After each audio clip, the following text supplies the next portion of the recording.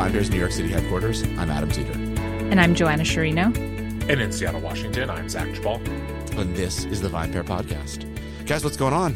How's everybody doing? Doing well. Pretty good. Yeah. This is a big, this has been a big kind of two-step drinking weekend, huh? You got Cinco de Mayo and the Kentucky Derby. God. Yeah. It's not Derby de Mayo, which has happened before. Derby but what? It is Derby de Mayo. Derby de Mayo. So it's when the Derby and Cinco de Mayo fall on the same day. I get it. Yeah. Also, today I was out walking around and I saw someone with a sign that said "Happy Cinco de Mayo." Oh, geez. And I turned and looked at him and said, "You already had your holiday." Yeah. Yeah, it's a crazy weekend. So before we get into what we drank, what would you both pick, julep or margarita? Ooh, margarita for me. I don't love a julep, to be honest with you. Yeah. Zach? I think if you were asking me exactly right now, I would say a julep. But I think I drink vastly more margaritas in a year, which is perhaps unsurprising. Which is why I feel like you would say julep right now. Exactly. You know what my problem with the julep is that it never feels like it's enough drink in there. It's true.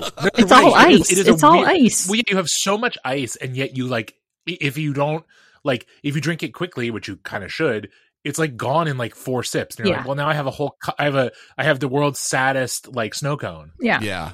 Like my problem with a julep is it can, if you hold it for too long, right? So if you don't drink it quickly, it gets all that wateriness. Mm-hmm. But then if you drink it quickly, it can be like sickly sweet. Mm-hmm. And I'm not about that life either.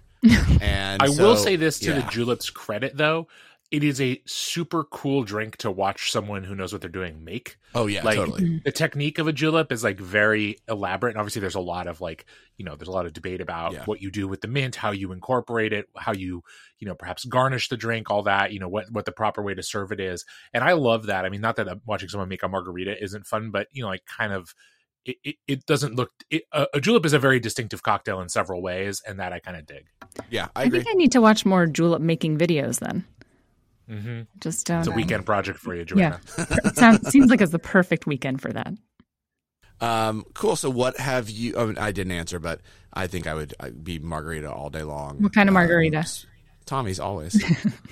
Oh, come on. We'll save that for another episode. Yeah, but Zach, what have you been drinking lately, man?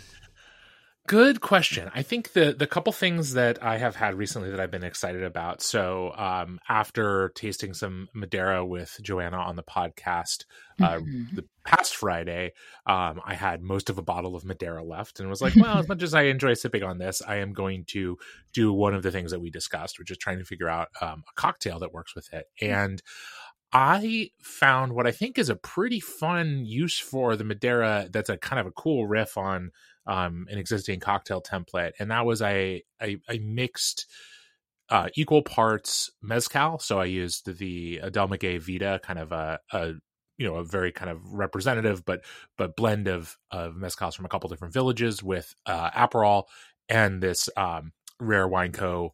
Verdelho Madeira. So kind of a Negroni-ish formulation, I suppose you would say.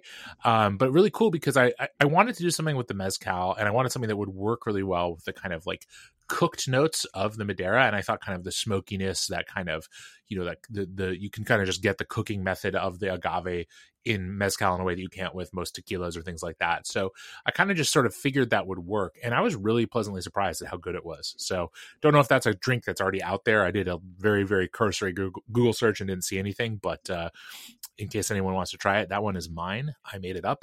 And just like that. Don't ask me to name it. Come on. That was my next question. Yeah, I know. It's everyone's next question. That's why this is the worst thing about cocktail creation is naming them, at least in my opinion. Zach's number 2. Yeah, exactly. Sure. If you got it, listeners, if you have any suggestions, podcast@vinepair.com. Make it the Jabal. Try it and then send me a name. Have a ball with the Jabal. Oh, I like that. Okay. Yeah. Everyone else likes it. Yeah. And then I think the only other thing I had recently that was it's true. It's your forte, not mine. The other thing that I had recently that I thought was really good, I had a really beautiful bottle of white Burgundy, which, Adam, you and I have discussed our mutual love of a couple times on here. Yeah. But this was Domaine Michel Néon, their Chassagne Montrachet Premier Cru Les Chaumes Claude de la Truffière. There's a lot of fucking words to say for a bottle of yeah. wine. One of Burgundy's problems, but really just a beautiful bottle of wine, and it was a treat to share with my wife after she got back from a work trip. So yeah, that was fun. That sounds Very great. cool. Mm-hmm. How about you, Joanna? Yeah, we've I feel like we as a team have been having a lot of wonderful wine, and even just in the past week from all over, including Lodi, California, Chile, Argentina, Virginia. And one standout for me was the Early Mountain Petite Manseng, which was I thought was very delicious. I don't know. I feel like I haven't had a ton of Petite Manseng in the past. It's not really that prevalent. It's not super. Yeah, it's not popular, right? So that was really great. And then another thing that I had recently at the office was a can Tepache from a brand called De La Calle. And Tepache is a fermented pineapple drink for those who don't know.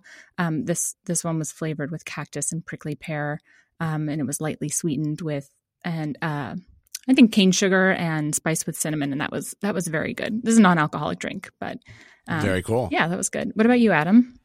So a few things. One, I got to have, so speaking of all the amazing people who've come and paid us a visit this past week, we had a crew from Lodi in the office, and I got to have a bottle of Turley Old Vine Zinfandel that was just mind-blowingly good. Yeah, just really, really amazing. So yeah, it was so good.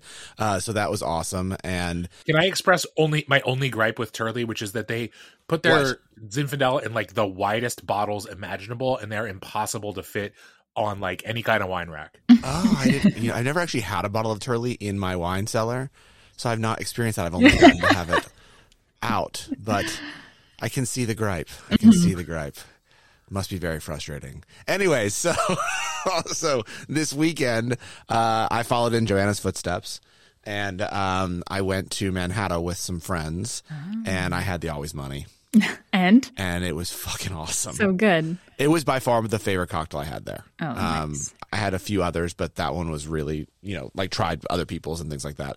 But that one was really good, and my wife tried to steal it. So you always know that you've like made the best cocktail order when your significant other's like, I'd like yours. So that was great. Yeah.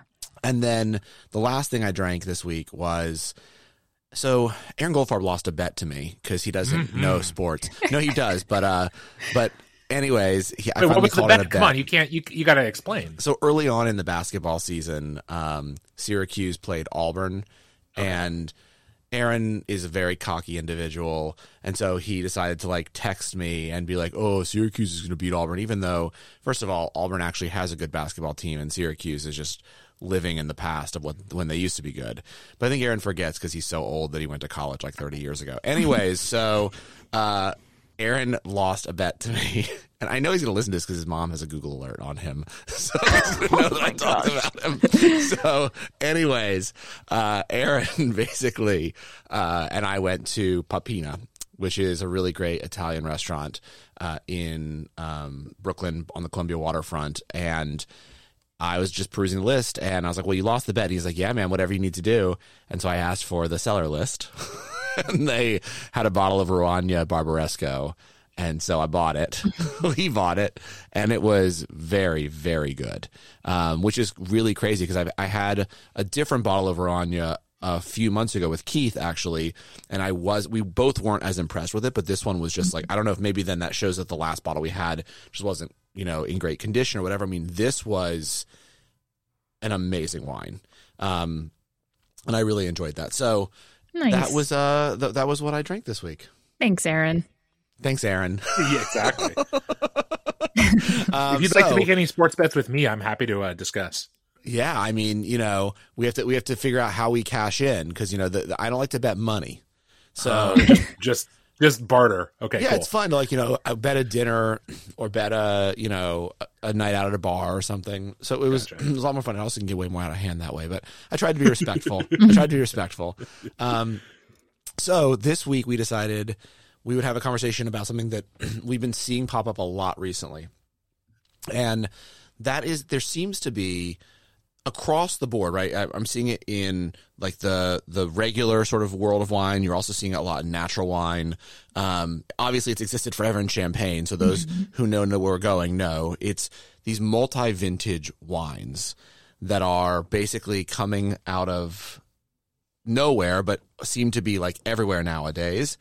And a lot of it is, and it depends on who you talk to. I think that's what's interesting about them is like if you talk to national wine producers, it's like, oh, this is a cool way to, highlight different vintages and yada, yada, yada, blah, blah, blah. You talk to sort of more established winemakers who are making these wines and they'll say it's a way to protect against like the massive vintage variations they're experiencing, especially in California. I feel like I'm seeing a lot of them come from California of like, what happens if we are stuck in another drought or we have more fires or things like that. And it's the way that they're sort of hedging their bets against it.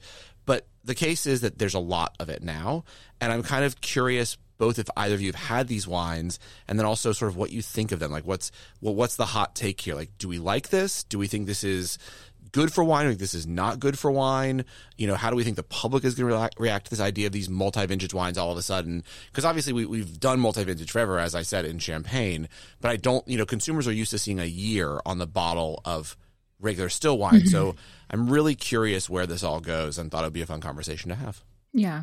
I guess one question I have about this is, so the opposition to multi-vintage wines is that it kind of does away with terroir, right? That's the big issue. Yeah, it's one of them. I mean, I think could be. I think it also kind of changes I don't know. I mean, look, I don't know how I feel about these things. I might be showing my hand a little bit too early on in the conversation.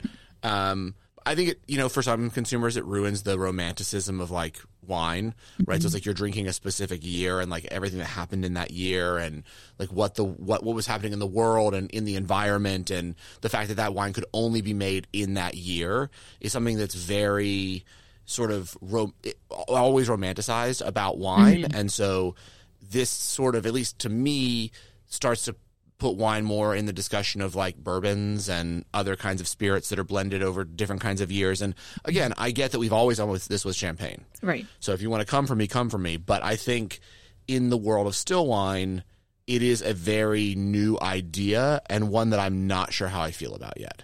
I mean, I don't know. I think we've had this conversation before, but I also think that many consumers don't really care about vintage. I think serious fine wine lovers do. But I also think that there will be plenty of winemakers that never explore multi-vintage wines.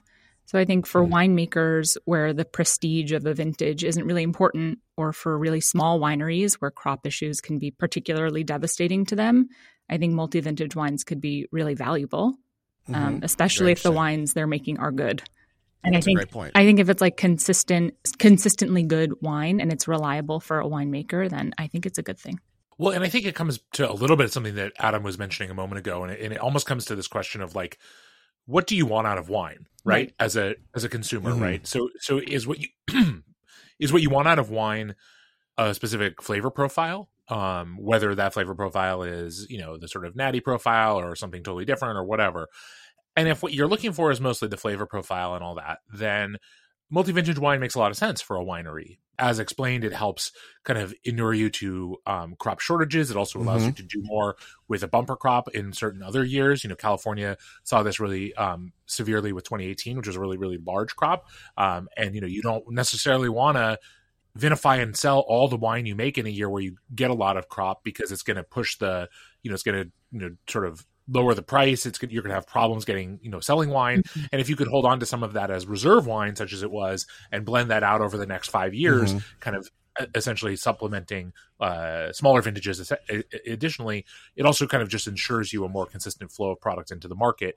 So there's a lot of, things to recommend. And as Adam has pointed out, it's why Champagne and other sparkling wine regions have traditionally done this for a variety of reasons. Some of it is consistency of flavor, but also as that insurance against bad or short crops. Yeah. But in addition to the romanticism that comes with a vintage and the idea that, these grapes were grown in this place at this time in this year, and we can sort of attest to that in a very, very meaningful way, I also think that there are just a lot of wine styles that don't really work as multi-vintage wines. I mean, your sort of fresher styles of white wine, rosé, even red wines, I don't want 2, 3, 4-year-old wines being blended in there. How are those wines being stored? Like, is that vinified wine being kept in barrel? Well, that's dramatically changing its profile. Is it being kept in stainless steel tanks? Okay, well, maybe that's not changing the profile, but are you losing some of the sort of freshness and vivacity of the wine, to say nothing of what it costs for a winery to store wine year after year? I mean, storage of wine is a very big expense for any winery. And if you're storing wines that are sort of, you're going to have to put them in a temperature controlled, airtight stainless steel tank for 3 years to be able to blend them in.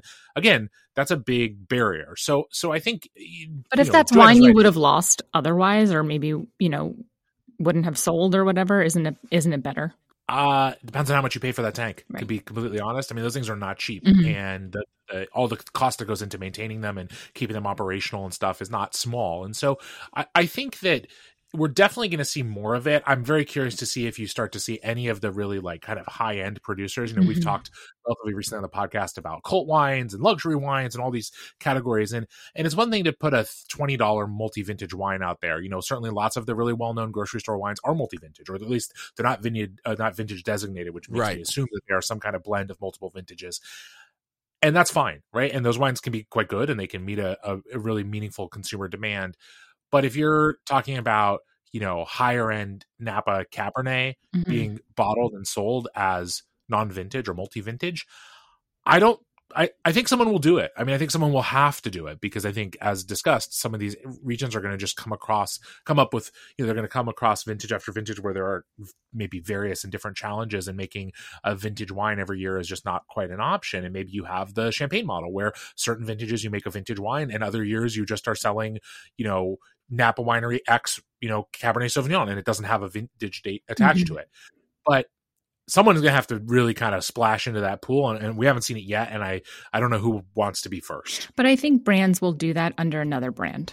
Yeah, I think so too. I mean, we've seen that. That's happening, right? Yeah, we are. Yeah, that is happening. We are seeing that. Like, some of the higher end wineries are saying, well, we have access to these wines. We have access to we have the ability to make them. So let's create these wines in, under different brands, for sure. We're definitely seeing that. I think that what Zach said is really interesting about it only being applicable to certain styles. Because I can't believe I'm saying this. I do agree with that. It's okay. You argue me sometimes. I know. I just was fucking around today. It is. I do think, though, it's true. I mean, like, I think, very fresh whites. Some of these, like Pinot. Like, I can't see a beautiful Gamay or Pinot Noir doing really well multi-vintage, but I can see red blends doing very well. I can see Zinfandel. Sure. I can see Cabernet. Especially, again, to hit a price point that consumers are already hoping to pay for those kinds of wines. And again, I don't, I'm coming into this having not fully looked at what all the regulations are, but if you are, I'm not sure, like, if you're still allowed to say Napa on the bottle if it's multi-vintage.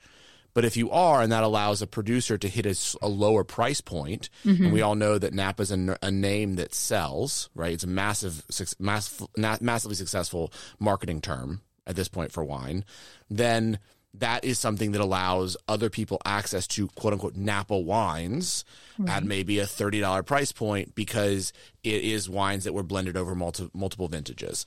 On the high end, I think it could work for some of these Napa Cabernet producers, especially the ones that make the big cult wines that are basically oaked out anyways, mm-hmm. right? So those wines could also potentially still exist here. Now, again, I don't know if that's going to work for our generation of wine consumer who doesn't really love that style of wines, but there's always going to be a buyer for that style. And if that allows, again, some of these wineries to be able to, be in existence in years when there's going to continue to be fires in California, right, then that's also interesting. I also do think I really do think we're going to only see multi-vintage wines in basically two areas of wine.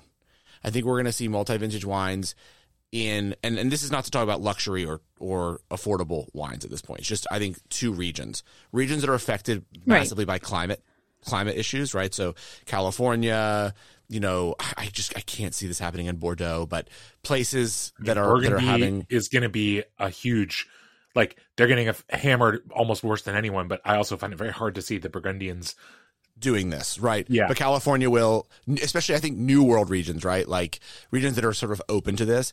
And then I think we're also going to see it in natural wine, because we already are seeing it in natural wine. Because again, and I don't think people look for vintage in natural wine, though. No, they're looking for the flavor profile, right? So if you can achieve that same flavor profile of sort of that the kombucha-esque, then I don't think the consumer is going to really care, right? Like it's got a really cool label and it is cloudy and it has the flavors they're looking for. What do they care if it's 4 or 5 vintages that went in to make that? And I think that's really interesting, because like the reason that I think multi-vintage champagne works is, first of all, the older wines are adding some character, but then second, the entire wine is developing so much complexity because it sits on the lees for so long. And the lees are imparting a specific kind of flavor, right? It's the brioche we always talk about. Well, that's actually what's happening in natural wine when you're when bacteria is getting involved. So if we have all of a sudden Brettanomyces and it's, creating all of these sour notes, that probably won't matter. It doesn't matter. That some of the wine is from a few vintages ago,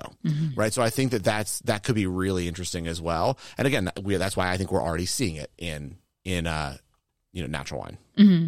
Well, and especially because in natural wine, you've also seen a lot of producers kind of eschew traditional notions about like what varieties go well together, or sticking to site specificity. Like you see some really popular natural wines that are blends from across California. And again, that's not something that's only in natural wine. You see that in very commercial wines as well. But I think you're right that there is not the same interest in some of these kind of classic indicators of quality in wine. Right. I think ultimately, Joanna, what you said is very true. Ultimately, it's a good thing. Right. It's going to allow for people to access wines at an affordable price. It's going to allow producers to be able to recover when vintages are bad, especially producers who create a second label of these wines in order to still be able to make their fine vintage wines, but then not be completely lost when those vintages fail. Right. I think it's a really interesting thing. And then, I'll probably just have to get over the fact that all wine doesn't have to be vintage. I got into wine and the romanticism of wine. I love the idea of, drinking a year and thinking about that year and all those amazing things that we all do. But then but when I do think about it, I even don't look at vintage all the time, right? If I really looked at vintage, I would, then I would always be like, okay, like what would I, how would I treat all these different, vintages and which one was better, and maybe I should buy off the list that way. And I actually never do. Like when I'm buying really nice wines off a list, I usually am never like, oh, like shit, say a Roagna Barbaresco. Yeah, I didn't even think about what the vintage was. I was like, you're paying for this. You know what I mean? So I think, and there's always been those statements people made like, there's no bad vintages, only bad winemakers, which I think is also a very true thing. Like any winemaker can make good wine in a good vintage. It takes a great winemaker to make great wine in a bad vintage. And I think, that's really true as well. So that's why so many people then don't pay attention to vintage. So this is all just an evolution. And, Keith's reminding me here that, Shin Estates, which doesn't exist anymore, but on the North Fork, they were making a non-vintage wine years ago. Years and years and years ago. And again, it's because the North Fork wasn't always dope, right? Some years it had good vintages and other years it had terrible vintages because it's on the North Fork of Long Island. It's just not an amazing place to grow grapes. Yet here we are. But yeah, they're going to come for me now. But I mean, I think that's something that is why, that's why they did that. They were really, really smart. And it's a very entrepreneurial idea. So I'm here for it, I guess. I just think that the vintage wines are not going to go away, though, right? Yeah, they're not. And because if you want people to pay that much for your wine, like it has to be special that way. Well, I think you're right that you'll see maybe more wineries dip their toe into whether it's a second label or sort of their entry level priced wine. More of those might become multi-vintage wines. But I think you're right that for most of the top end of the market, for whether totally justifiable or not, people associate quality in still wine with a lot of things. They include it with sometimes, varietal designation. They certainly, appellation, and they they associate it with a vintage dated wine. Of course. And I think that's just a hard thing you're not going to change people's minds in a few years, but maybe if some of these multi-vintage wines become a little bit more common, more of the, so like I said, sort of the entry level wines for some of these wineries are multi-vintage wines, then maybe you start to see that approach spread beyond just the entry level price point. Right. And like, look, right now, we don't have enough data or proof that would show that like a wine that's held in cellar for 25 years before being blended into a multi-vintage bottle is amazing. Maybe it is, right? Maybe someone should try that. Oh. We now know that in the world of like brown spirits, right? We know in whiskey, we know in cognac that like as these liquids develop in barrel, they get more complex. And so that's why we're willing to pay for these multi-vintage, whiskeys and cognacs where some of the liquids 5 years old and some of the liquids 23 years old. Mm-hmm. We don't know what would happen in wine. Who knows if it would be good? It could be completely terrible. But I think that that's also why until we know that, it's always going to be the priority on really old vintage wine when it comes to the collection market, mm-hmm. the speculation market, all of that stuff, because we can assign a value to that. We've been assigning a value to that for centuries. Right. So, all right. Well, I hope everyone had an amazing weekend. Great start to your Monday, and we'll see you guys here on Friday. See you then. Sounds great. Thanks so much for listening to the VinePair podcast. If you love this show as much as we love making it, then please leave us a rating or review on iTunes, Spotify, Stitcher, or wherever it is you get your podcasts. It really helps everyone else discover the show. Now for the credits. VinePair is produced and recorded in New York City and Seattle, Washington by myself and Zach Jabal, who does all the editing and loves to get the credit. Also, I would love to give a special shout out to my VinePair co-founder, Josh Mallon, for helping me make all this possible, and also to Keith Beavers, VinePair Tastings Director, who is additionally a producer on this show. I also want to, of course, thank every other member of the VinePair team who are instrumental in all of the ideas that go into making this show every week. Thanks so much for listening, and we'll see you again.